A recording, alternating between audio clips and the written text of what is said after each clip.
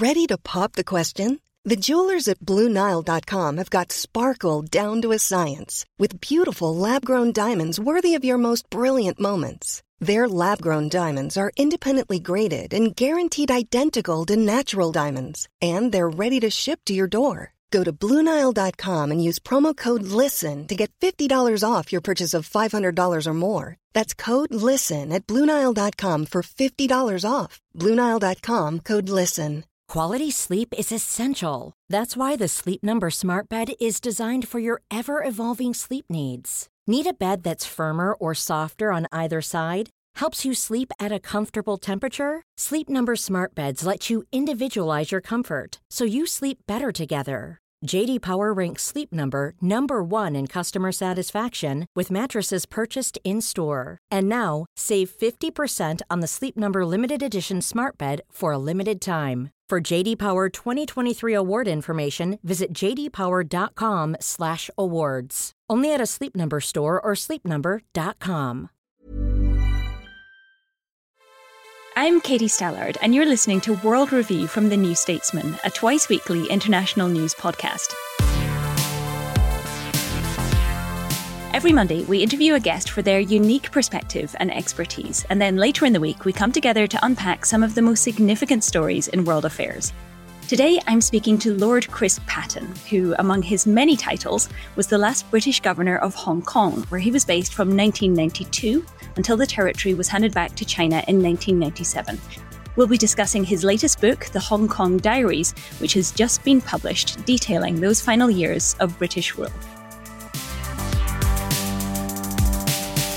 Lord Patten, thanks so much for joining us. It's great to have you on the podcast. Great to be here. I'm going to describe for listeners of the podcast who can't see what I'm holding up here on the video version, your book and the sheer number of sticky tabs that are bristling from its pages with the things that I would love to ask you about. Obviously, we will not get to every single one of my questions, but I thought we would perhaps start with the final section, which you title The Empire Goes Home, as we're now coming up to the 25th anniversary of that handover. And you write in the book that on that final day, on the 30th of June, I think you woke up at 4:15 a.m. I wonder if you could just take us back to those final hours that day and what sticks with you most now, looking back, the images, the emotions that have stayed with you from those hours, these years later. It was obviously a combination of the very personal and a sense that we were doing something which was regarded by a lot of other people in other countries as being relevant to their own historical experience. When I say the very personal, the house was actually full of packing cases with sticky tape on them. I mean, we'd been in Hong Kong for 5 years.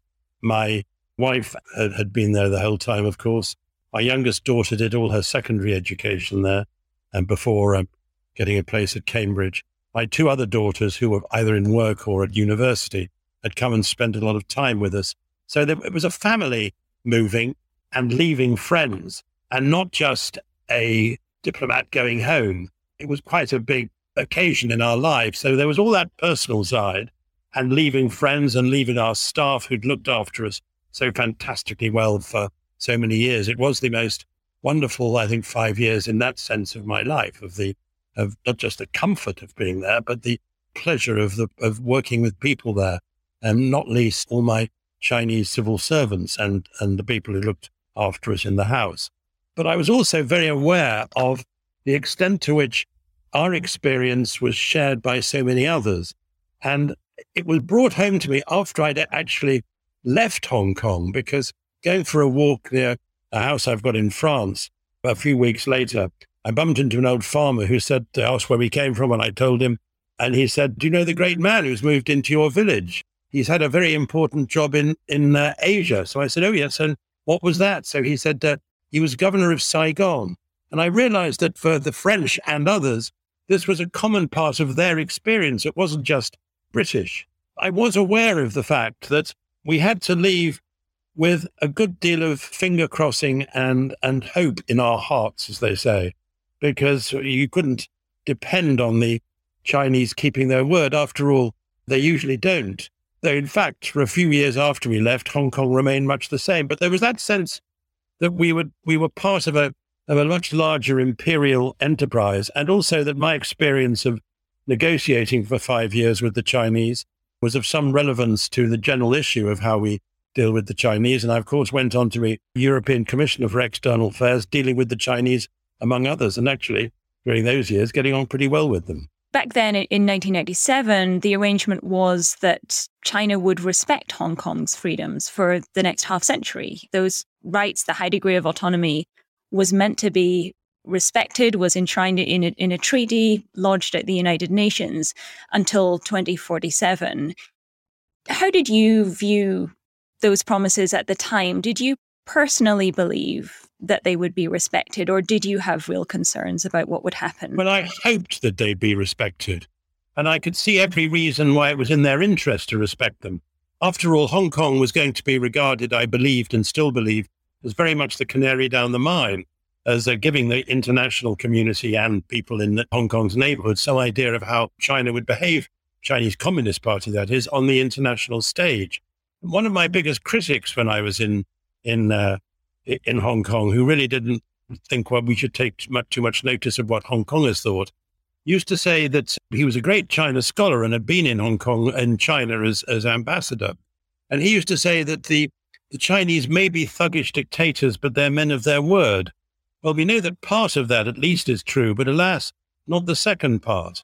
Though I always hoped it would be true, and certainly for a few years after we left Hong Kong, while the Beijing interfered too much in Hong Kong, and while as well they rode back on some of the promises they'd made on democratic development, nevertheless, Hong Kong was pretty much the same until Xi Jinping, really, much the same when Jiang Zemin and then Hu Jintao were supreme leaders or the presidents. I think it changed with Xi Jinping partly because of the fact that the freedoms of Hong Kong as an open society are, in some respects, a very good definition of what it is that the hardline members of the Chinese Communist Party really fear, because Hong Kong had all the aspects of an open and free society, and those are regarded, of course, as real threats by the Chinese Communist Party. Mm-hmm.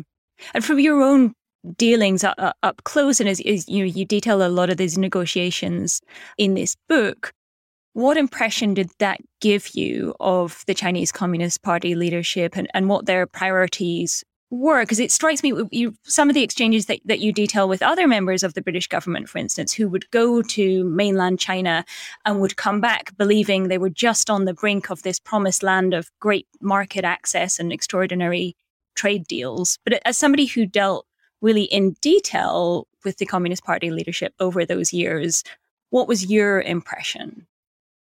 Well, my impression was first of all, that I think Chinese exceptionalism is even more dangerous than American exceptionalism, if I can put it that way. And the Chinese believed that you had to at least give the impression of accepting their narrative of events if you were to do trade with them. Actually, in practice, by and large, they bought things or sold things, and they bought things because they wanted them and they got them at the best price. They invested in other countries because they thought they'd make money. It wasn't a sort of act of charity on their part. And if you look at Britain's relationship with them, for example, in the years before I was governor, when we were thought to be having a very calm and quiet relationship with China, despite Tiananmen and despite problems over building the airport, during that period, our exports to China actually went down. When I was there with lots of humdinger arguments, actually rather exaggerating the extent to which I was trying to develop democracy, but certainly standing up for human rights and civil liberties. During that period, we had the highest and fastest growth in exports of any OECD country. So it wasn't post hoc propter hoc. I just think we were always prepared to accept their version of what enabled you to do trade with China, rather than look at the facts and look at the truth. The other thing which I always felt about them, as I feel about negotiating with other people, is you've got to have a bottom line. And unless you have a bottom line and stick to it, you're endlessly taken for suckers and endlessly maneuvered around by the other side. One thing I always also rather worried about in China was under these one country, two systems, which you talked about, the joint declaration, the treaty to govern the return of Hong Kong. Under that, China promised to that Hong Kong could remain as it was for 50 years. But I always used to wonder to myself, do the Chinese actually know what Hong Kong is like? Do they just think that Hong Kong is a place where people can get rich? Do they understand the relationship between the rule of law and success? No, they didn't. I had which I record in the diary, a pretty vigorous exchange with my opposite number in Beijing, who said, no, we believe in rule by law. And I said, no, but you don't believe in rule of law, which is fundamentally different. And I tried to explain to him, when I'd been a British minister, I used to be regularly challenged in the courts with judicial reviews of decisions I'd taken, and I would never know whether I would win or not. Indeed, we had a lawyer in my department who was called Mr. Maybe, which was thought to be very suitable because you never actually knew whether you were going to win or not. And my opposite number, who was a very intelligent man and spoke beautiful English, didn't really think I was telling the truth. He just didn't understand it.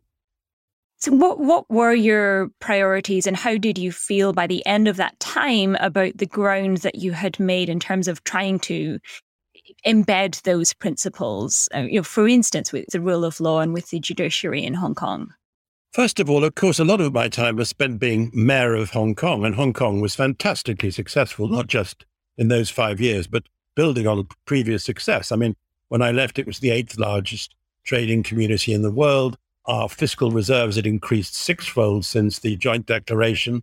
Our GDP had doubled in real terms since then. We had a per capita GDP, which was higher than UK, Australia, Canada. It was a remarkably successful place. And we'd started, I hope, to redress some of the imbalances between the less well-off and the rich, not as much as in housing as I would have liked, because that would have been pretty disruptive to markets and so on. But we did a pretty good job. Indeed, I was accused by the communists of being a socialist, which was quite something. So that side had gone very well, and Hong Kong was amazingly stable. And beyond that, what I wanted to do was to ensure what one of my advisors, one of the members of EXCO, my advisory council, I wanted to implement as much of what he called tutorial government as possible, to make people understand what it was that had made Hong Kong successful, be self-confident about standing up for their notion of citizenship, which included all the freedoms and openness that we associate with a liberal society, with not total accountability, but growing accountability in the Legislative Council, but certainly absolute rock-solid commitment to people's human rights and to their rights to due process and the rule of law. And I think we did a lot in actually making people much more confident about what their citizenship as Hong Kongers actually meant. And it's interesting, that has sort of gone down a generation, because most of the people who were so active in supporting some of the movements that have happened since we left, a lot of them weren't born when I was in Hong Kong, or were extremely young. So they, I think, understood and accepted what it was that had made the Hong Kong of their parents and grandparents so incredibly successful. And when you ask some of those who were critical about what we did in Hong Kong, who suggest that we should have just left Hong Kong alone and shouldn't have done anything to try to secure the rule of law and accountable government, when you ask them why it is in that case that they have foreign passports in their back pockets, they look rather sheepish. Mm-hmm. I mean, I think I'm right in saying that all my successors as chief executive have either themselves had foreign passports or have large numbers of their family with foreign passports. The last chief executive, Carrie Lam, her husband and sons both have British passports. Now, I'm not against that, but if they're so confident about the future of Hong Kong under the Communist Party, why bother? Mm-hmm. And you talk in the book about this idea that perhaps almost Hong Kong's success could change China, that perhaps it would be, the causal mechanism would be that way around, that the example of Hong Kong would show what could come from rule of law, from a business environment that was enticing for international trade. Was that your view, firstly? And how widespread was the idea that perhaps the Hong Kong example could have a real meaningful effect on the trajectory of the mainland rather than the other way around? Well, it was a hope, and a hope that I often expressed, not least because I really did think it was possible that Hong Kong might change the rest of China more than China would change Hong Kong. And what I was looking at, for example, wasn't just the rule of law, but was the quality of our public service, the integrity of public service, and the importance and robust quality of civil society, whether voluntary organizations or professional bodies. I hope that those things, which are all part of Hong Kong's core citizenship, would make an impact in China. I could never really understand why China would need to change very much, given that she was taking over a Rolls Royce and all she had to do was to turn the ignition and off they'd pop. And I also wondered why Chinese communists would have spent so many hours and days and weeks fighting over every nitty-gritty of what was happening in Hong Kong, if at the end of the day, they were just going to walk away from it and abandon it all. So those were reasons for some, I would say, cautious optimism, but I wasn't entirely over the moon in thinking all that would happen. I hoped it would happen and saw every reason why it should happen. I never thought that the army would come marching in as a Tiananmen. I would have rather hoped that the police would continue to behave well rather than as badly as they did in dealing with some of the riots. What they called riots, which were actually demonstrations. Mm-hmm, mm-hmm. And you write in the book about the lack of an arbitration mechanism in this agreement. So there was a treaty which both the United Kingdom and China had signed, which was lodged at the United Nations. But you write in the book that the joint declaration was not supported by any arbitration mechanism, which was thought to be unnecessary since it was the intention to develop more rapidly Hong Kong's own democratic institutions. And then you write, this promise was left rather limply dangling in the wind. China's leaders recognized that breaking an international agreement such as the joint declaration would trigger criticism from many countries, but they thought they could get away with it. I wonder, does it strike you now that perhaps this is one of the more important lessons to learn from this experience, is the respect with which China does treat these international agreements? And so I guess two parts to that question. Was there anything more that could have been done now with hindsight?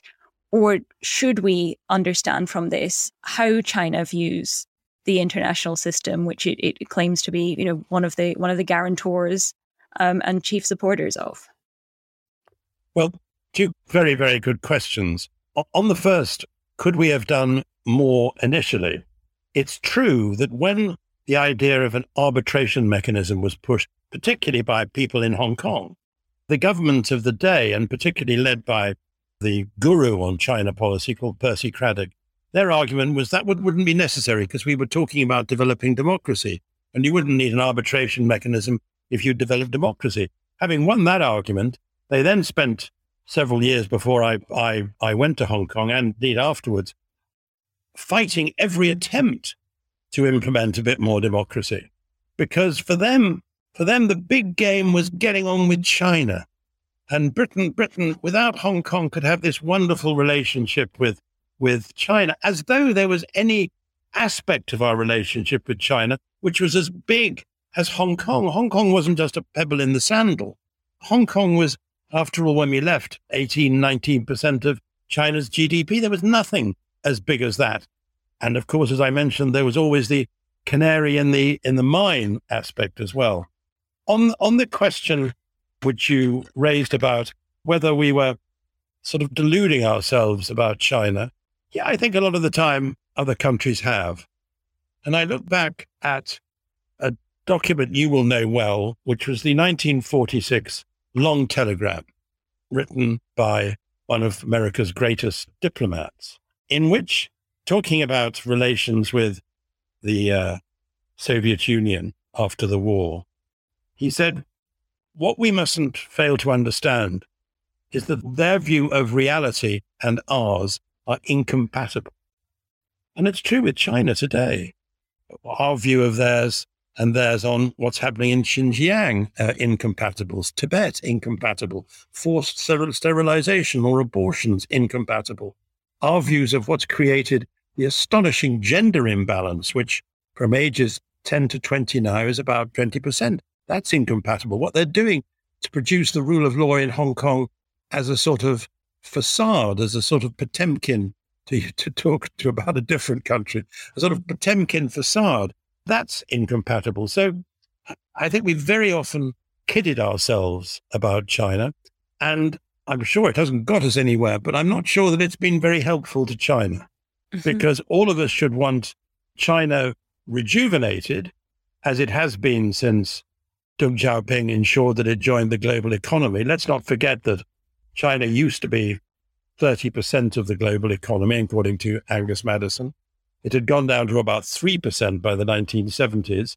And in a way, what's the most interesting story is why it had gone from 30 to 3, rather than why it's gone from 3 up to 27, 28% again. But we've sort of deluded ourselves that would inevitably lead to the Chinese becoming, in political and governance terms, more like us. I remember Tony Blair, who was not immune to whistling past the cemetery, saying on one occasion, after they'd signed the WTO, that now their route to democracy was unstoppable.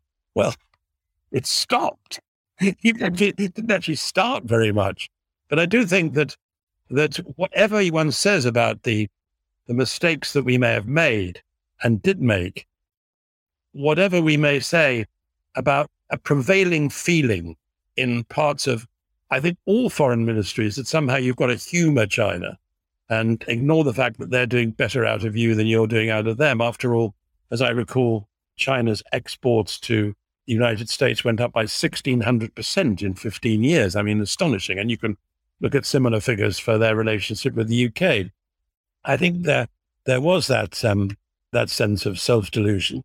And I think that if Hong Kong helps to do one thing, which I hope it will be to open our eyes about the importance of course, trying to get along with China, but recognizing that their behavior needs to be constrained, not contained, but constrained, as Gerald Siegel used to argue, if we're going to be able to share the planet with them more successfully. If I can just add one point, a real worry I have is if we do make a success in some open societies, it's a Spartan if, I guess, of dealing with climate change, with individual citizens having to make some changes in their lives and even some sacrifices. What then is the impact on democracy in Western societies if the Chinese are seen to be getting away with it? If while we're paying more for driving a car, finding it more difficult to heat our homes without spending a lot of money on insulation, if at the same time China is seen to be opening a new coal power station every week or whatever, it's going to be very, very difficult for us to do what's right in our own countries without the democratic strains being pretty horrendous. Wherever you are in the world, if you're interested in global affairs, you can subscribe to The New Statesman in digital, in print, or both from as little as £1 a week. That's 12 weeks for just £12. That's €1 a week in Europe and just $2 a week in America. Just go to www.newstatesman.com/podcast offer.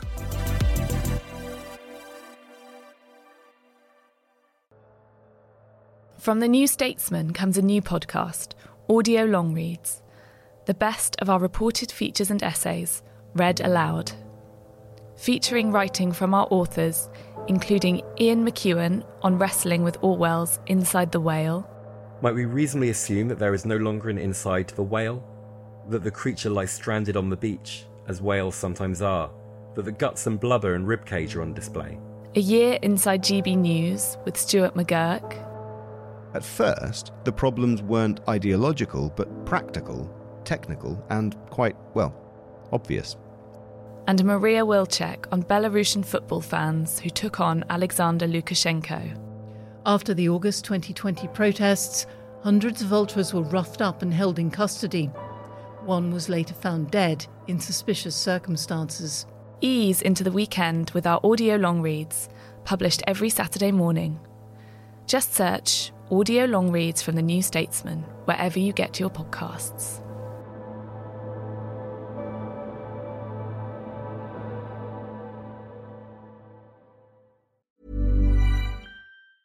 Quality sleep is essential. That's why the Sleep Number Smart Bed is designed for your ever-evolving sleep needs. Need a bed that's firmer or softer on either side? Helps you sleep at a comfortable temperature? Sleep Number Smart Beds let you individualize your comfort so you sleep better together. J.D. Power ranks Sleep Number number 1 in customer satisfaction with mattresses purchased in-store. And now, save 50% on the Sleep Number Limited Edition Smart Bed for a limited time. For J.D. Power 2023 award information, visit jdpower.com/awards. Only at a Sleep Number store or sleepnumber.com. Ryan Reynolds here from Mint Mobile. With the price of just about everything going up during inflation, we thought we'd bring our prices down. So to help us, we brought in a reverse auctioneer, which is apparently a thing.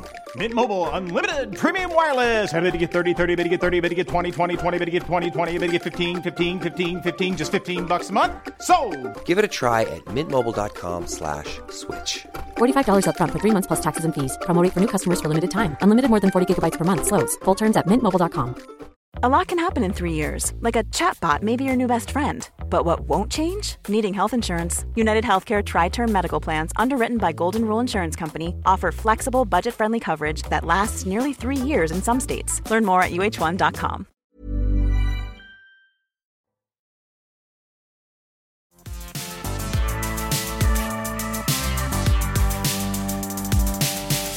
Do you think that we are at risk of making the same mistakes that you've just detailed so eloquently, despite everything that has happened to Hong Kong, despite these terrible atrocities in Xinjiang? We see Boris Johnson and Rishi Sunak seem to be very keen to restart trade talks with China. I mean, I'm old enough to remember the golden age of relations between China and the UK in the last decade. Are we just perpetually repeating this cycle of believing that, yes, there are terrible, terrible atrocities that must be condemned, but ultimately the trade and the economic relationship is too important not to have a better relationship with China? Yes, we are in danger of making those mistakes. I hope we won't go back to some of the awful flannel and awful self-abasement of the so-called golden age. With George Osborne as part of an official visit to China, going to Urumqi the same week that a very peaceful leader of the Uyghur, an intellectual leader of the Uyghur Muslims, was being sentenced in court. There was George Osborne trooping around Urumqi. God knows what British business he thought he was going to be drumming up in Urumqi. So I hope we can go back to all that. But there's a danger in thinking that there is a realpolitik which is challenged by people like me, and it will have economic consequences. I think that's absolute. Well, I would be vulgar were I not talking to the New Statesman. I think it's absolute cobblers. I mean, I really do. And I recall somebody who used to write for your great organ and was the Observer's commentator or correspondent in Beijing during Tiananmen. He was feisty beyond feistiness. He could be really tiresome. I never known anybody storm out of dinner parties as often or with as much vigor as Jonathan Mirsky used to. He'd started off as a Maoist. He became a huge critic of the Chinese Communist Party because he saw what it had done, and not least at Tiananmen. He was covering that for the Observer. As a result of being there, he got his arm broken and about 5 teeth knocked out. So he's covering that, and the kid next to him says, as they hear the pop, pop, pop of guns going off, it's lucky they're only firing rubber bullets, isn't it? At which point this kid fell dead in Mirsky's arms with a hole in the middle of his head. And Mirsky, partly as a result of that and about other similar experiences, Mirsky was always adamant that you had to say when things were wicked, and you had to say when things weren't just unwise, but bad and wrong. And I think that there's a real danger when we're dealing with Russia at the moment over Ukraine, and a real danger when we're dealing with China, of thinking that somehow it's a bit feeble to say things are wicked, when what we actually want to say is, well, I'm sure we can find some sensible compromise and way through. Can't find a compromise when people are doing things that are wicked. You have to call them out and make it clear that that is absolutely against your interests, the world's interests, and indeed in their interests. So I hope that we won't go back to golden age rubbish. I hope we will try to have a reasonable relationship with China. I hope it'll be based on reciprocity. of us being able to sell into China just as they can sell into us, of following human rights standards, all those things. I hope that'll be true, but I hope we recognize that it's got to be on the basis of a rule book which everybody accepts. Two brief final questions, as I know we're running short on time. One is you have a postscript essay in the book detailing what has happened in Hong Kong since 1997.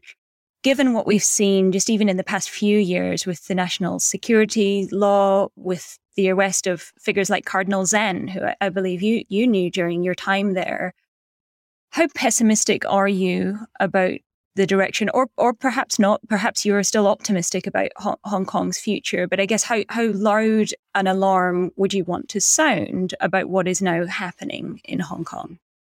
I'd want to sound quite a loud alarm. I'm a great admirer of a journalist called Steve Vines, who wrote a book called Defying the Dragon. He was driven out of Hong Kong by what he calls the White Terror. And he says, in effect, he doesn't see much prospect of things getting much better in the short term. But I'm aware of a real problem I have. People are endlessly asking me, young Hong Kong Chinese students, whether they should go back, whether they should return to live in Hong Kong. And I just never know what to say.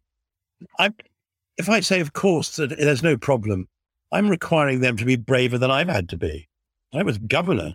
I wasn't going back and risking having to sacrifice my values and the things I believe in order to stay and in order to raise a family. So I find it the most difficult question of all.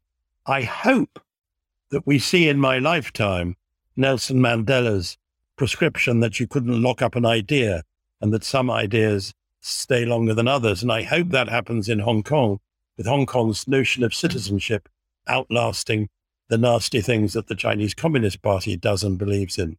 I hope that, but I couldn't ask somebody else to bet their future on it at the moment. Yeah, I remember seeing Joshua Wong and Nathan Law with the T-shirts quoting Mandela. It always seems impossible until it's done. Yeah. Extraordinary bravery.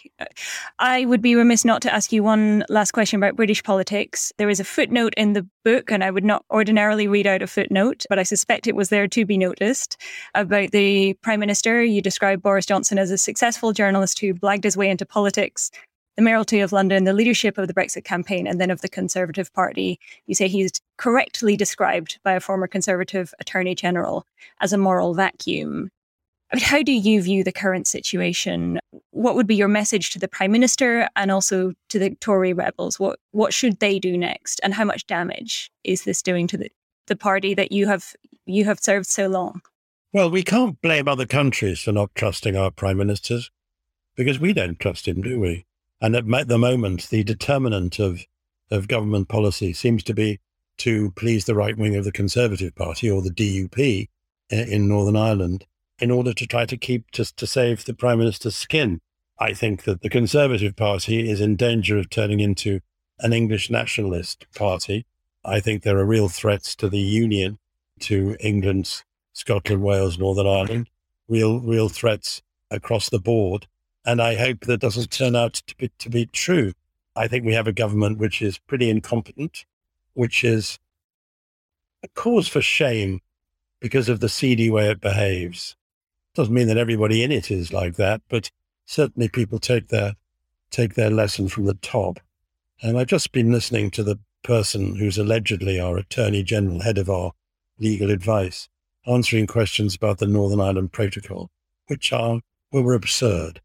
So I think there's a lot of reason for hoping for changes in the Conservative Party, but just as I think the Labour Party at the moment is blighted by its past relationship with Labour, with the trade unions, so the Conservative Party is blighted by the way it was Brexitized, even by people who are now saying, well, we didn't want it to go like this. If only it had been done differently, it would all been much better.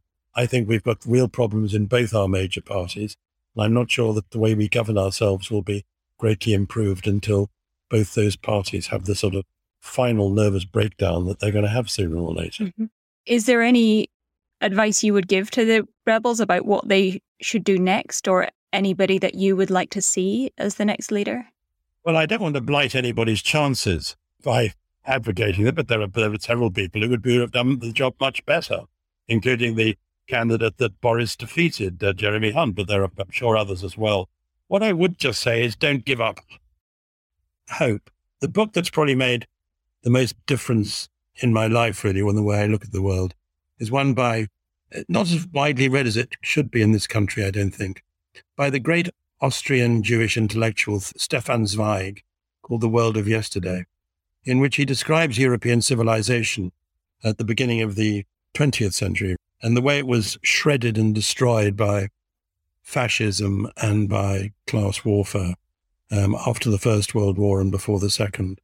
And terrified about what was happening and nervous about his own position, he and his wife went into exile from Austria as Jews. They went to Britain, to America, and eventually in Brazil. And he wrote this book, The World of Yesterday, describing the threats to European civilization, the way that night was coming down. And the day after he'd sent the book to the publishers, he and his wife committed suicide. That was before the 1C conference had plotted the industrialized murder of 6 million Jews. And I just think if he hadn't done that, if he'd lived to 1946, 47, 48, and the 50s, he would have been amazed at how, with actually at the time American leadership, we saved Europe and Europe turned itself around. And so did the world after what some historians talk about now as the Second 30 Years' War. 2 wars which resulted in, 120 million people dying and the destruction of one country after another. But we actually turned it round. So I don't think one should necessarily be too gloomy about the future, but it does depend on people standing up for what they believe in, saying what they believe in, and not taking any self-serving rubbish, dangerous rubbish from political leaders. Well, I think that's a great place to wrap this up. And you've somehow managed to bring us back to a note of hope and optimism. Just about. Lord Patten, thank you so much for joining us.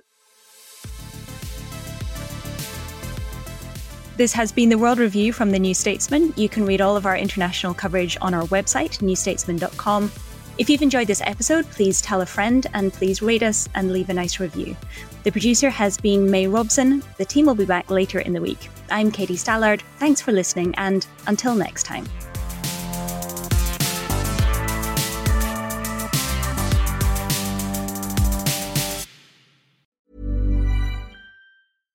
When you make decisions for your company, you look for the no-brainers. And if you have a lot of mailing to do, Stamps.com is the ultimate no-brainer. It streamlines your processes to make your business more efficient, which makes you less busy. Mail checks, invoices, legal documents, and everything you need to keep your business running with Stamps.com. Seamlessly connect with every major marketplace and shopping cart. Schedule package pickups and see your cheapest and fastest shipping options from different carriers, with rates up to 89% off USPS and UPS rates. And with the Stamps.com mobile app, you can take care of mailing and shipping wherever you are. Make the same no-brainer decision as over 1 million other businesses with Stamps.com. Sign up with code PROGRAM for a 4-week trial, plus free postage and a free digital scale. No long-term commitments or contracts. That's Stamps.com. Code PROGRAM. The secret to visibly firmer, summer-ready skin is here. Osea's #1 best-selling Undaria Algae Body Oil. Clinically proven to instantly improve skin elasticity and transform dull, dry skin to silky, soft, and unbelievably glowing. Rich yet never greasy, Undaria Algae Body Oil is formulated with sustainably sourced seaweed to help replenish the skin's moisture barrier and 7 nourishing active botanical oils for results you can see and feel all over. The best part? Its signature scent. A blend of freshly squeezed grapefruit, cypress, and mango mandarin transports you to sun-kissed summer days. This all-natural scent is unforgettable. Everything Osea makes is clean, vegan, cruelty-free, and climate-neutral certified, so you never have to choose between your values and your best skin. Get healthy, glowing skin for summer with clean, vegan skincare from Osea. Get 10% off your first order site-wide with code GLOW at OseaMalibu.com. That's OSEAMalibu.com, code GLOW.